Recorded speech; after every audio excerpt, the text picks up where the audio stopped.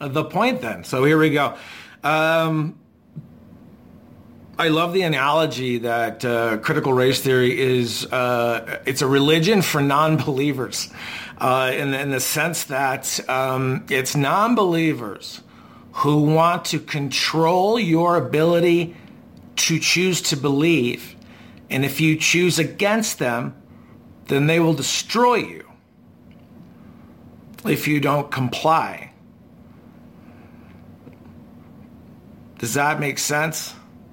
That's where this logic leads people to believe that the presumption of innocence would not exist.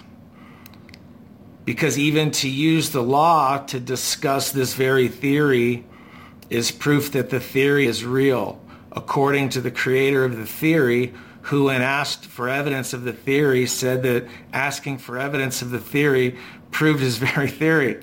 So, one of his big pushes is that he said that the 14th Amendment was only exists because it benefited whatever power structure was there to make that happen. So whoever was financing it and getting the word around and getting the signature, however it worked, whatever. Apply current politics to then, same boss, old boss. So whatever was happening in them, he's saying that mechanism is also then proof of the theory. So, that's, again, you're allowed to have those very, very questions. But, if you're like, well, okay, well then, break it down for me. And then you say, I can't break it down for you because it's fucking wild. So it's almost like, if you put yourself at the center of this, you're literally the Jesus of the idea that everything you look at is through the filter of the way you look at it. Does that make sense?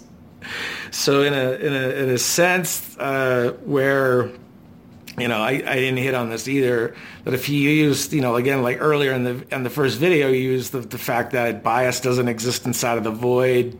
So then if you're having, but beyond the fact that you realize your theory breaks down when you take speech away, and in the human in its evolution is existing in the same truths that exist today, just expressed differently at this time prior to auditory communication.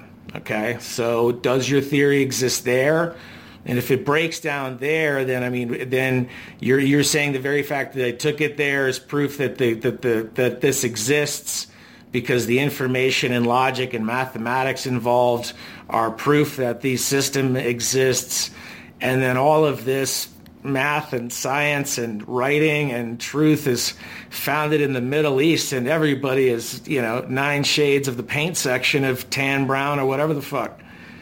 And yet you dismiss all that. So it's hard to look at everything as biased when you have true heroes and legends of genius of every shade of humanity that have brought ideas forth. And it's seemingly we have to accept the idea that I can't get the idea of that the gray goop pouring in your neck as you encounter the Matrix or whatever. They're saying that very system and the bias that exists in it is then ever present in that, like breath. And then everybody is impacted however they say you're impacted, because it's their opinion leads this. So, and if this is my favorite part is that you're born with certain rights, and one of my favorite rights is the right to remain silent. Right, it's one of our foundational rules of law, and silence, God's first language. Are we all on the same page here? Okay, and so where in this case, in this case, it's silence is guilt. So, and you asked, what about that? And it's again further proof. So it's fascinating. It's really about the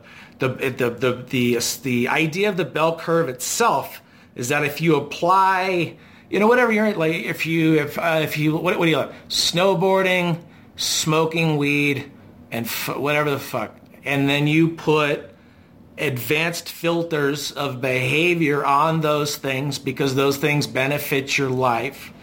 In the same way that an algorithm would be written to seek out a certain point of activity, that you would do the same thing with your choices to go after those very things that you would do and the choices that you would make. That it's been either programming itself to do or someone wrote it to do. And it's either writing in a progression, it's writing in a regression. If it's writing through emotion, it can elevate, it can depress.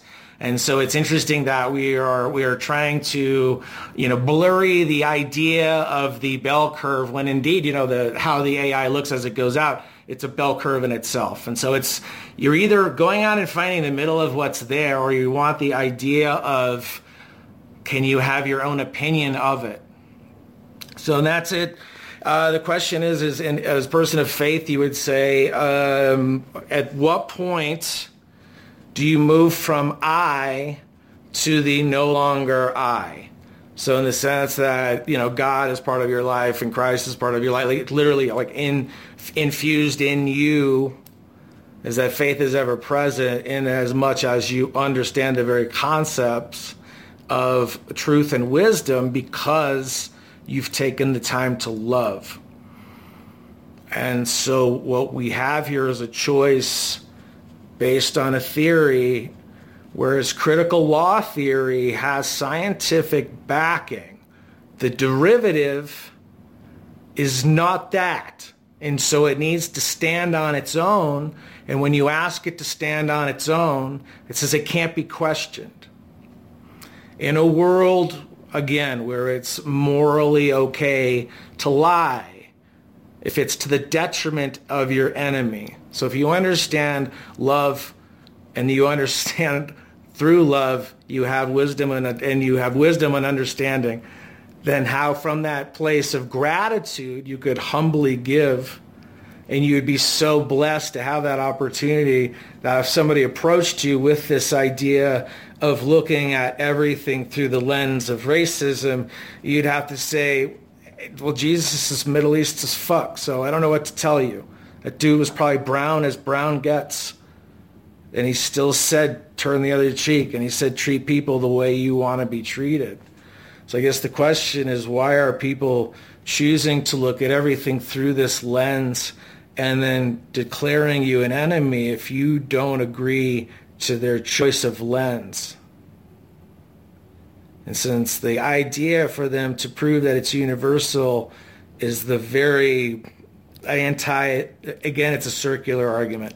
So there you go. And that all goes to logic, and that goes to who was learning in the Mediterranean, and everybody was as every brown as everybody. And so that's it. How long are you going to let this ruse go? And so here's somebody in the world, a woman by the name of Bertha Starr was my great-grandmother. She was, family lineage to Comfort Starr, who is like, I don't know, ground floor Harvard or whatever. I did well in junior college. This philosophy degree obviously is killing it, isn't it?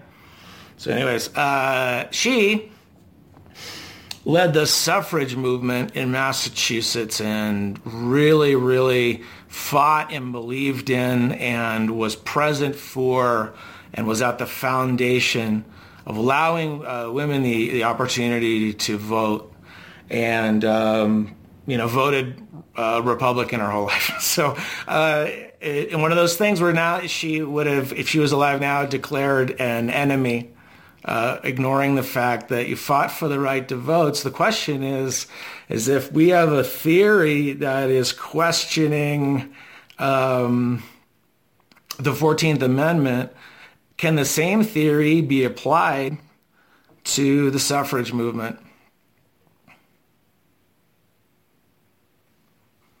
And again, if all you can say is that it's just further proof of the system that you say is blank to prove, then I don't know what to tell you. It's not illegal for you to live inside of this mythology. What is seemingly illegal is for you to recruit warriors to impose their will via mob justice, to destroy people who choose to believe differently than you choose to have people believe. God bless America.